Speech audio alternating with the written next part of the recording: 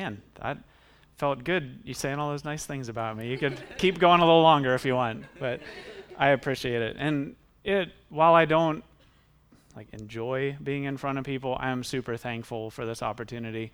And I hope it's worth your time. I hope that God's glorified by it.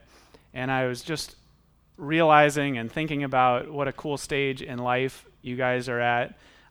You don't have a bedtime, and you don't have kids to go home. So I'm going to try to keep it short, but I know you don't have anywhere to go. So I am going to try to keep it pretty short. But you guys really are at a cool place in life where decisions you make now will affect the trajectory of the rest of your life, and that's exciting.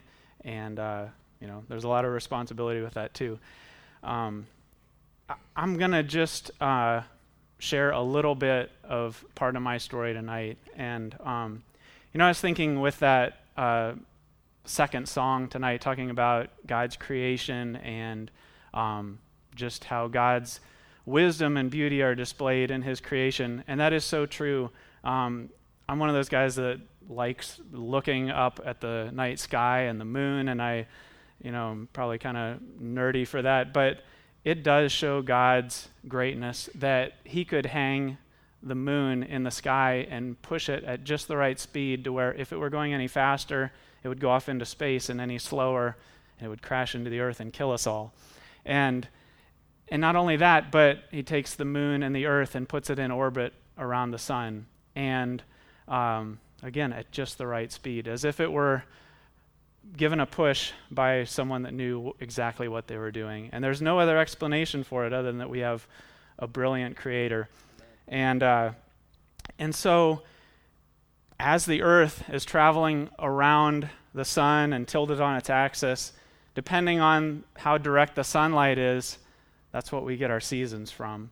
And that's what I want to talk about a little tonight, and that's seasons. And just like the earth has seasons of summer and winter and fall and spring, our lives also have seasons. And,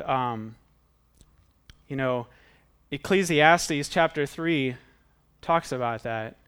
And it says, "To everything there is a season, and a time to every purpose under the heaven, a time to be born and a time to die, a time to plant and a time to pluck up that which is planted, a time to kill and a time to heal, a time to break down and a time to build up, a time to weep and a time to laugh, a time to mourn and a time to dance, a time to cast away stones and a time to gather stones together, a time to embrace and a time to refrain from embracing, a time to get and a time to lose, a time to keep, a time to cast away, a time to rend and a time to sow, a time to keep silence and a time to speak, a time to love and a time to hate, a time of war and a time of peace." And you've probably heard that before. And I just want to make the point, to everything there is a season. And our lives, like I said, have seasons where it seems like everything is going right, times of growth and happiness and joy. And then there are seasons in our lives where things seem to be growing colder and maybe dying, seasons of rain and gloominess and, winter times. And I know you guys are studying the life of Joseph and how he had integrity in adversity. And he just went from one bad season to another in his life. There were bright spots in it, but he went through a lot of trials. And I know we all have gone through seasons in here. And I just want to share one of those seasons for me. It was the fall of 1997, which I know is a long time ago for you guys. Some of you may not even been alive then. That makes me feel really old. So that was about 21 years ago, and I was 18 years old at the time. In November of that year, November 2nd actually, my family, my mom, I have 2 brothers and 2 sisters, and myself, we walked out of a hospital in Columbus for the first time without my dad. And it was a Sunday morning, and we weren't in church like we usually were. We went here to church. Excuse me. And, just minutes before walking out, we were gathered around my dad's bed as he took his last breaths. And as we walked out to the car, it was a cold and rainy Sunday morning, and the leaves that were brightly colored and falling off the trees, they were sticking to the wet pavement. And what would have normally been a really beautiful time of year seemed extra gloomy and dark. That was a tough day and a tough season. And I'll come back to that, but I want to back up a little bit before that, about 18 years before that, and just give you a little backstory. And like life is made up of seasons, to me it also feels like it's made up of snapshots and maybe short videos. And in my mind, that's how I remember things. I don't have a great memory, but I remember little snapshots. And so I want to share just a few of those with you, my life growing up, and then get back into that season, and then what I've learned from it, and some things that I've seen come out of that for good. And so that's really what tonight is about. And when Matt first asked me to share about this season in my life, I was nervous because I felt like I don't have a good memory, and I can't even remember much from that time. It was a long time ago. And typically what I tend to do is take old memories like that, and I just kind of put them in a cardboard box, and I write old memories on it and stick it in the corner of a basement, and I don't think about them. And so it was very good for me to go back and to relive it, and to see, like Matt said tonight, he was praying with me, and he said, the cool thing about our stories is that they're nothing cool in themselves except that God is in them. Amen. And I was like, man, that is so good, that our stories are not that great except that God, he came into them. And that is awesome, that he would care about us, would know our name, and would intersect our lives like he does. To the beginning, I was the second born child in our family. I have an older brother, Seth, and I don't remember much from before I was born, so I'm just going to stick to what came after that. I have a younger brother, Paul, and younger twin sisters named Ann and Kristen. And my parents were both Christians growing up, and for as long as I can remember, and they lived out their faith. They taught us about God and the Bible at home, and they brought us to church. And I remember a few conversations vividly that I had with my dad. Some of them are snapshots, some are those short videos I was talking about, and just little lessons that stuck with me even to this day. Back in the day, the Indians had a player named Joey Bell. You may have heard of him. He got himself into a lot of trouble, and I remember driving down the road. A lot of these conversations were with my dad in the car, and he changed his name, Joey Bell did, to Albert Bell. And my dad was telling me he's trying to turn over a new leaf in his life and get things together and get a new start.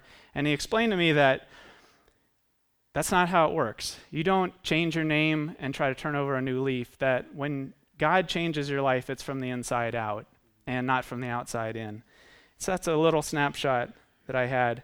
And I forgot to mention that when I was growing up, I was really afraid of my dad because to me, he was big, he was a strong guy, he was very intense, and he could, when he was angry, I remember him picking me up and looking eyeball to eyeball, and that was the scariest thing in my life. I was really afraid of him, and actually, I don't have a lot of pictures, but I clipped one in here. That's my dad and me at the bottom, and my older brother Seth kind of on top of me there, and so I have a lot of good memories of him, but I was afraid of him. And he could throw a baseball higher than anybody I knew when we'd play catch. It felt like it went up in the clouds. And when I play with my boys now and I try to do that, I have good memories of doing that with him. And so another conversation I can remember, driving in the car again, and I can even remember, I know I have a visual memory because I can remember where we were on the road. And he was a first-generation Christian, and his parents, if they were Christians, they were not living it out. And so, and he didn't get saved until he was in college. And so I remember him telling me, I worry about you because you don't know what it's like to be lost. And I know theologically we're all lost, and until we meet Christ. And I know I was selfish and I sinned just like everyone. But I know what he was saying, that because he had lived so many years of his life apart from God, man, his conversion was really real, and his life did a 180. And so I remember that conversation. I have a photo in my mind of coming down the stairs of our house early in the morning when it was still dark outside, and my dad would be sitting in his recliner with his Bible open on his lap and his head back and his eyes closed, and I knew he was praying. At least I think he was. Maybe he was sleeping, but in all seriousness, every morning he was up reading his Bible and praying. And I know, and that made a huge impact on me growing up, because it showed me that his relationship with God was the most important thing in his life. And I want that, and I wanted that for me too. And it really, I think, was the biggest impact on me becoming a Christian, is because I saw it lived out in front of me every day, and I wanted that. I wanted that relationship with God.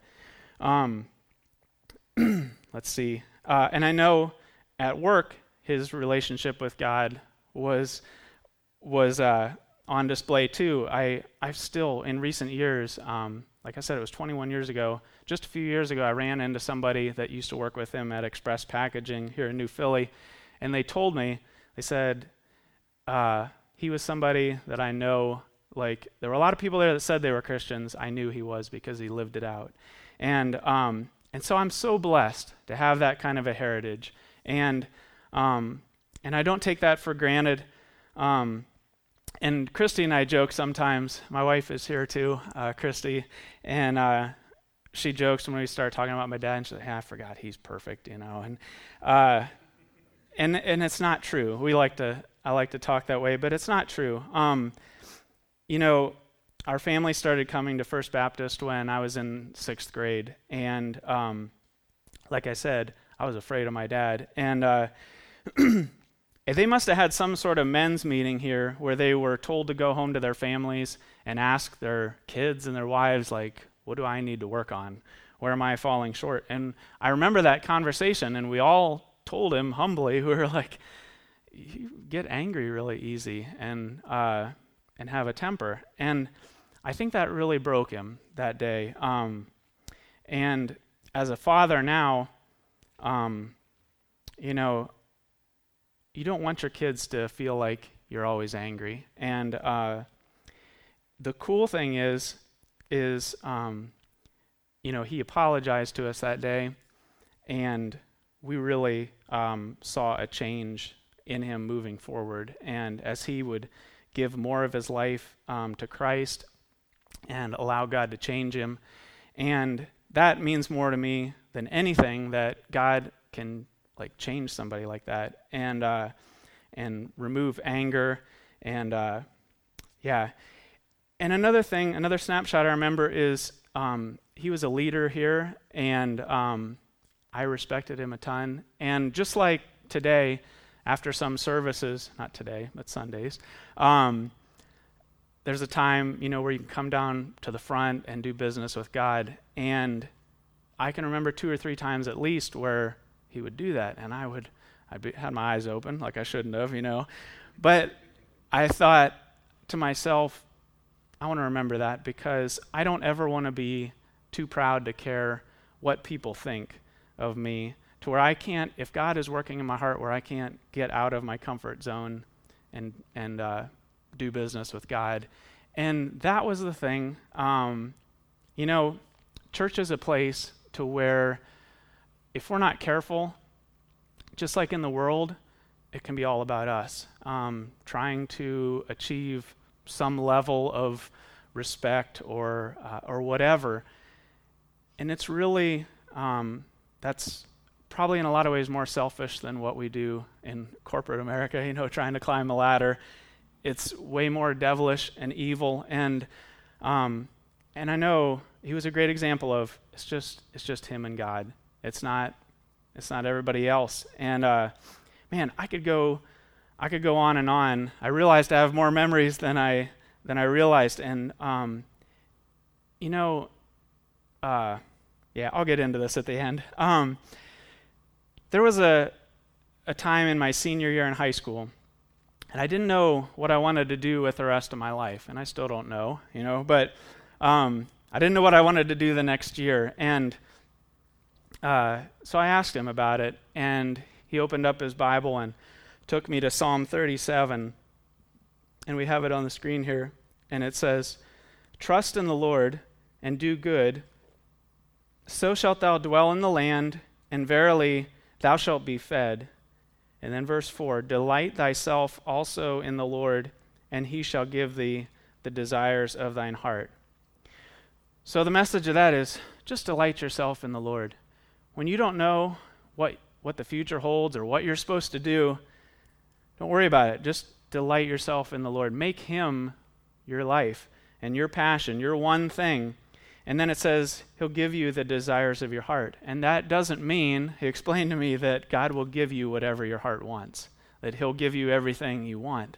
And I mean, my wife jokes that it wasn't long after that I started dating her, and she is the desire of my heart, right? But what it is saying is, if you delight yourself in the Lord, you make him your future, your life, your everything, he'll give you his heart. He'll put desires in your heart. And the future will take care of itself. You long after him and make him your life. And so that was my senior year. And moving into the fall of that year, it was probably September of that year when, I can't remember the details, but he started having issues with his eyesight and having some headaches and stuff, and went to the doctor to get it checked out. And I mean, he was a healthy man all his life. And he also noticed he had a little bump on the back of his head that was growing. So he went to the doctor, they ran some tests, and they found out it was cancer. And it was melanoma skin cancer. And it began with a mole that was in the back of his head that became cancerous and started growing, and it was under his hair, so you couldn't see it and didn't catch it.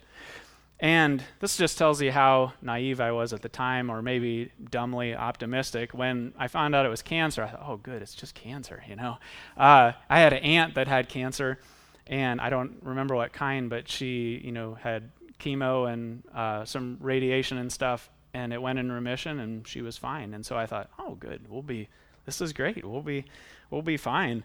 And they did some more tests and found out that the prognosis was not good, that this is a very aggressive kind of cancer, and it had already started to spread to the lymph nodes, and so there was really nothing they could do for it. And I can remember the night that we found that out. We had borrowed my grandparents' old pickup truck, and so I was returning it to their house and driving west out to Holmes County, and the sun was setting in front of me, and the windshield was dirty, and so I couldn't see very well, and I was realizing the gravity of that, and I was tearing up and just couldn't see well, and I made it fine, but I remember thinking, man, this is not fair, and isn't there something they can do? And we start having all those kinds of questions when we go find ourselves in those seasons in life. And God's big enough to handle those questions, and he wants us to bring those to him, by the way. And as much as my dad taught me about in his life, I think he taught me even more in the way that he died and in his death. And I know it couldn't have been easier for a guy who's 45 years old to hear that he's going to die, but I never saw him complain. Instead, he said things like, well, this is going to be an adventure, and I've never done this before. And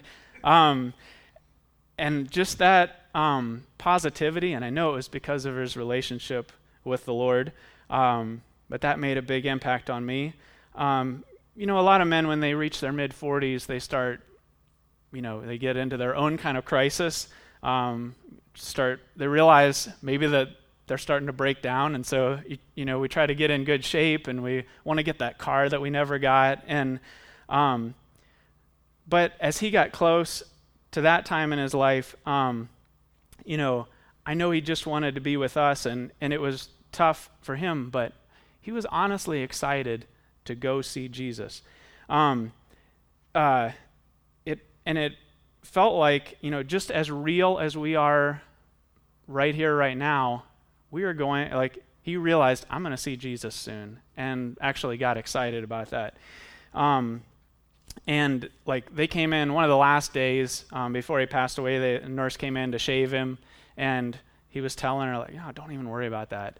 I'm going to see Jesus soon. I'm going to be like him. I'm going to have a glorified body. And he was excited about it. We spent a lot of days at the hospital at that time, and but it was just a short period. But between he found out he had cancer, and within 4 weeks he passed away. It was a quick thing. So I can remember that day, that Sunday morning, that rainy Sunday morning in November. We were standing around his bed, and I don't want to be gross, but like, he was sleeping and he wasn't going to wake back up. It was right at the end, and when you're at that point in life, they call it like the death rattle, and it's when like your body starts to fill up with fluids, and it makes a sound that your body doesn't like. It's like a gurgling that you don't make at any time in your life. And so we're standing around waiting, and my mom was telling us, that there was a song that really meant a lot to him while he was in the hospital. So we stood around, we put that song on, and we don't have time to play it tonight, but I copied the lyrics here, and I just want to read some of them to you. It was called "The Anchor Holds," and the words say, "I have journeyed through the long dark night, out on the open sea, by faith alone, sight unknown, and yet his eyes are watching me." And then the chorus says, "The anchor holds, though the ship is battered. The anchor holds, though the sails are torn. I have fallen on my knees as I face the raging seas. The anchor holds in spite of the storm." And it goes on. One of the verses says, I've been young, but I'm older now, and there has been beauty these eyes have seen. But it was in the night, through the storms of my life, that's where God proved his love for me. And then goes into the anchor holds in spite of the storm. And that song, even to this day, man, it brings me right back. It's crazy how things like that can take you right back. And, we have seasons in life. We also have storms in life. And the great thing is that we have an anchor. And that song is based out of Hebrews 6:19, which says, and it's talking about Jesus Christ. It says, "Which hope we have as an anchor of the soul, both sure and steadfast, and which entereth into that within the veil." So we have an anchor for our soul that tethers our soul even in the worst of storms. He is our hope. He's our anchor. And so in just wrapping it up and thinking about that season in my life, that storm, I want to just try to bring some meaning to it and think about, it's a dangerous thing, I believe, to tell someone in their suffering, like, I know it's the right thing, that God is working all things together for good. Sometimes in the midst of it, we need someone to just be with us and not try to tell us all the answers, although that is true. And it's also dangerous to say, hey, here's what God's doing. So sometimes we go through tests and trials and we wonder where God is. And we say, what are you trying to do in this? And are you even here? Like, are you busy with something else that you're missing what's happening here? And I recently read this verse, and it took on a new meaning thinking about this. and it's Genesis 22, and it's the familiar story of when Abraham is leading his only son up the mountain to sacrifice his son, and Isaac doesn't know what's coming. And so in verse 6 it says, "And Abraham took the wood of the burnt offering and laid it upon Isaac his son." And you know that this is such a perfect picture of Jesus Christ, that he has the wood on his back, the cross, the instrument of his execution. And Isaac didn't know that, obviously. He didn't know what was coming. And he laid it upon Isaac his son, and he took the fire in his hand and a knife, and they went forth, both of them together, up the mountain. And Isaac spake unto Abraham his father, and he said, "My father." That's all he said, "My father." And he, Abraham, said, "Here am I, my son." And Isaac didn't know how it was going to end. He thought, this feels weird. It feels a little strange, where feels like I might be the sacrifice here. And so he says, "My father." And Abraham says, "Here am I." I'm right here. And while we might feel like God isn't with us in the storms or in the trials, he is. He's right with us. And another illustration that I like is we recently were reading The Lion, the Witch, and the Wardrobe with our kids. And there's this part of the story where, if you don't know, the children end up in this land of Narnia, and they're talking with some animals, some beavers, and the whole land is in a state of winter. So winter season, and it's ruled by a wicked witch. It used to be, summertime. When she took over, the whole land went into a winter time. And the beaver begins to tell these kids, he says, "Aslan is on the move." And the kids, they don't know who Aslan is. And the beaver goes on to tell them about Aslan, and he says, "He's the king. He's the lord of the whole wood.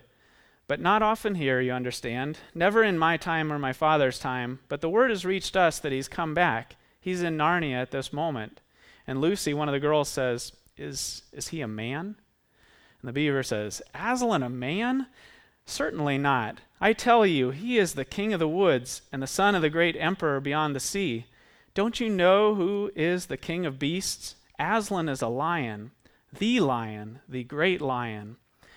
And then, of course, Susan and Lucy, her sister, ask, they say, "Is the lion safe?" To which the beaver answers, "Who said anything about safe? Of course he isn't safe, but he's good. He's the king, I tell you." And if you can't draw the parallel between, the Bible says that Jesus is the Lion of the tribe of Judah. He's a lion. And the girls ask, "Is he safe?" And he's not safe. Of course he's not. The Bible says it's a fearful thing to fall into the hands of the living God, and God is a consuming fire, and he's awesome and powerful. It's safe to be close to him, right? But it's not safe. And it says, but he's good.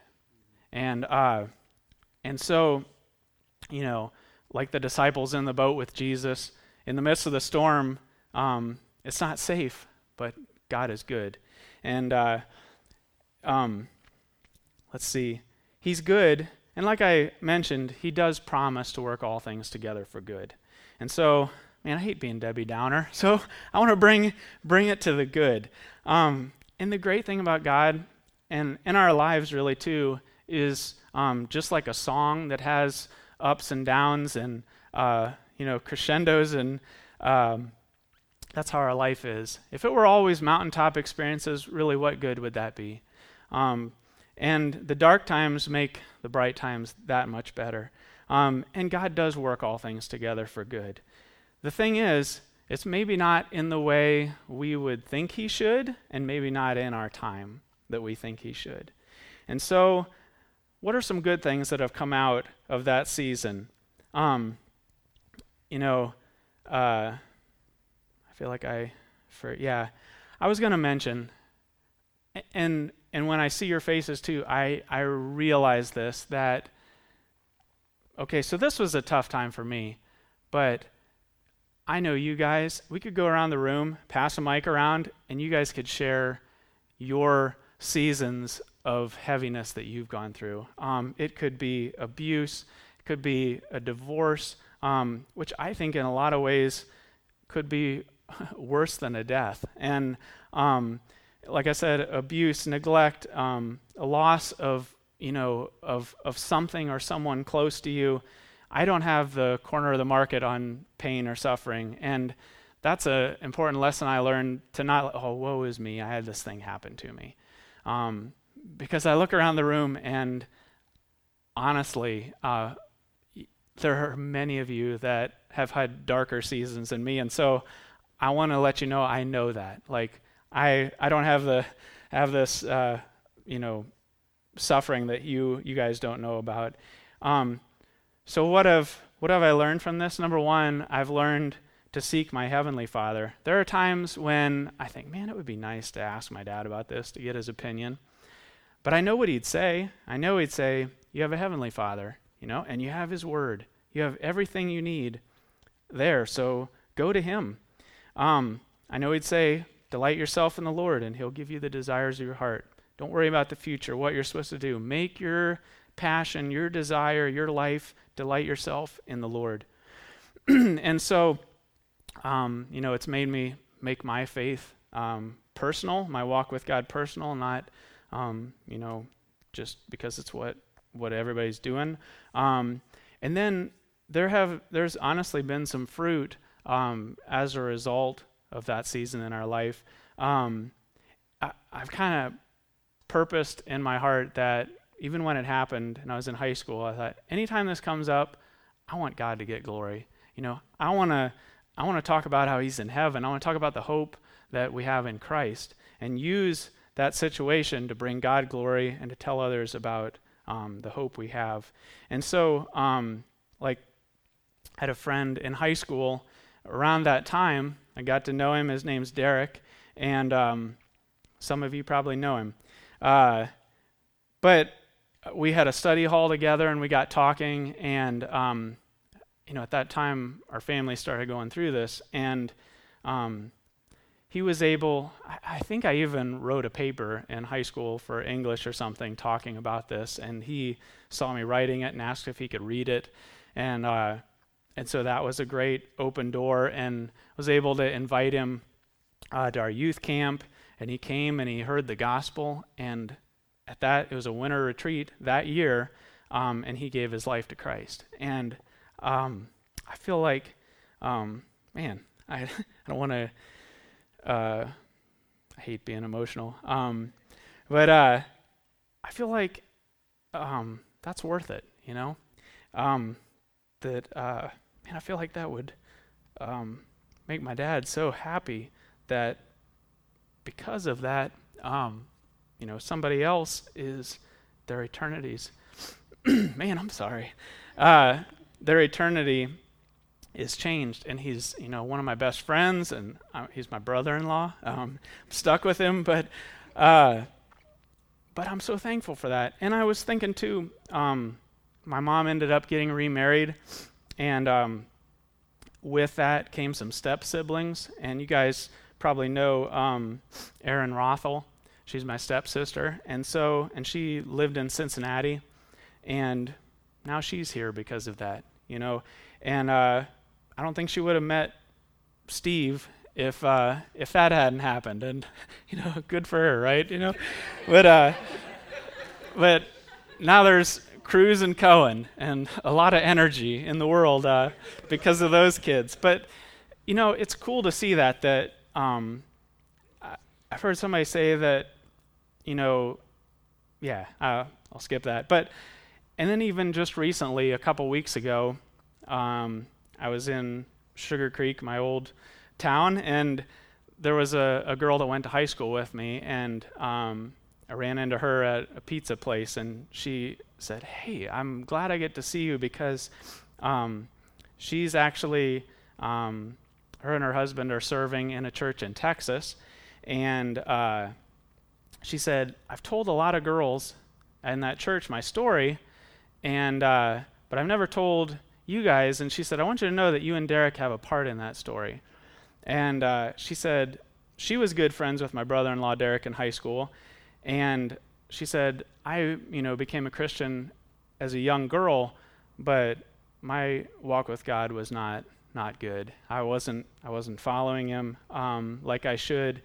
And when I saw Derek's life change, I realized that something needed to change in me. And so, man, she, like, I don't know what the word would be, like rededicated, got her life right with Christ because of that. And I was just blown away that to this day that there is still fruit coming from that hardship. If we'll just take, the adversity, the storms in our life, and, have the honest heart to, God, if there's a way that you can get glory from this, do it, And even tonight, I don't want to be Debbie Downer. I hope that in some way the story, my story, like Matt was saying, it's nothing special. You guys know what it's like to go through dark times. But the awesome thing about our story is that God intersects our story, and he can make something good out of it. And, he does work all things together for good. It may not be in our time, and it may not be in the way we would. And like we saw, the Lion of the tribe of Judah, he's not safe, but he is good. And he, as the book says, he's on the move. He's working. Even though we're in wintertime in this world, the day is coming. He's going to take his rightful throne. And in the darkness, in the wintertime, he's working things together for good. And he's not interested in us getting all the answers of why is this happening? Why do I have to go through this? He just wants to know if we trust him. And if we had all the answers, we wouldn't have to trust him. And so I hope, I don't know how to tie this up, but and maybe that's a good place to leave it, is that we don't know all the answers. To me, those are some great positive outcomes of how God has taken it and worked it together for good. But you guys, the sufferings that you go through, if you will seek to give God glory in it, you may not know what fruit will come of that even in this lifetime. Not in the time that you think or in the way that you think. God can work above and beyond what we could ever ask or imagine or think. And so I hope that's an encouragement to you. It's my story. It's all I got. But thanks for listening. I'll turn it back over to Matt. So.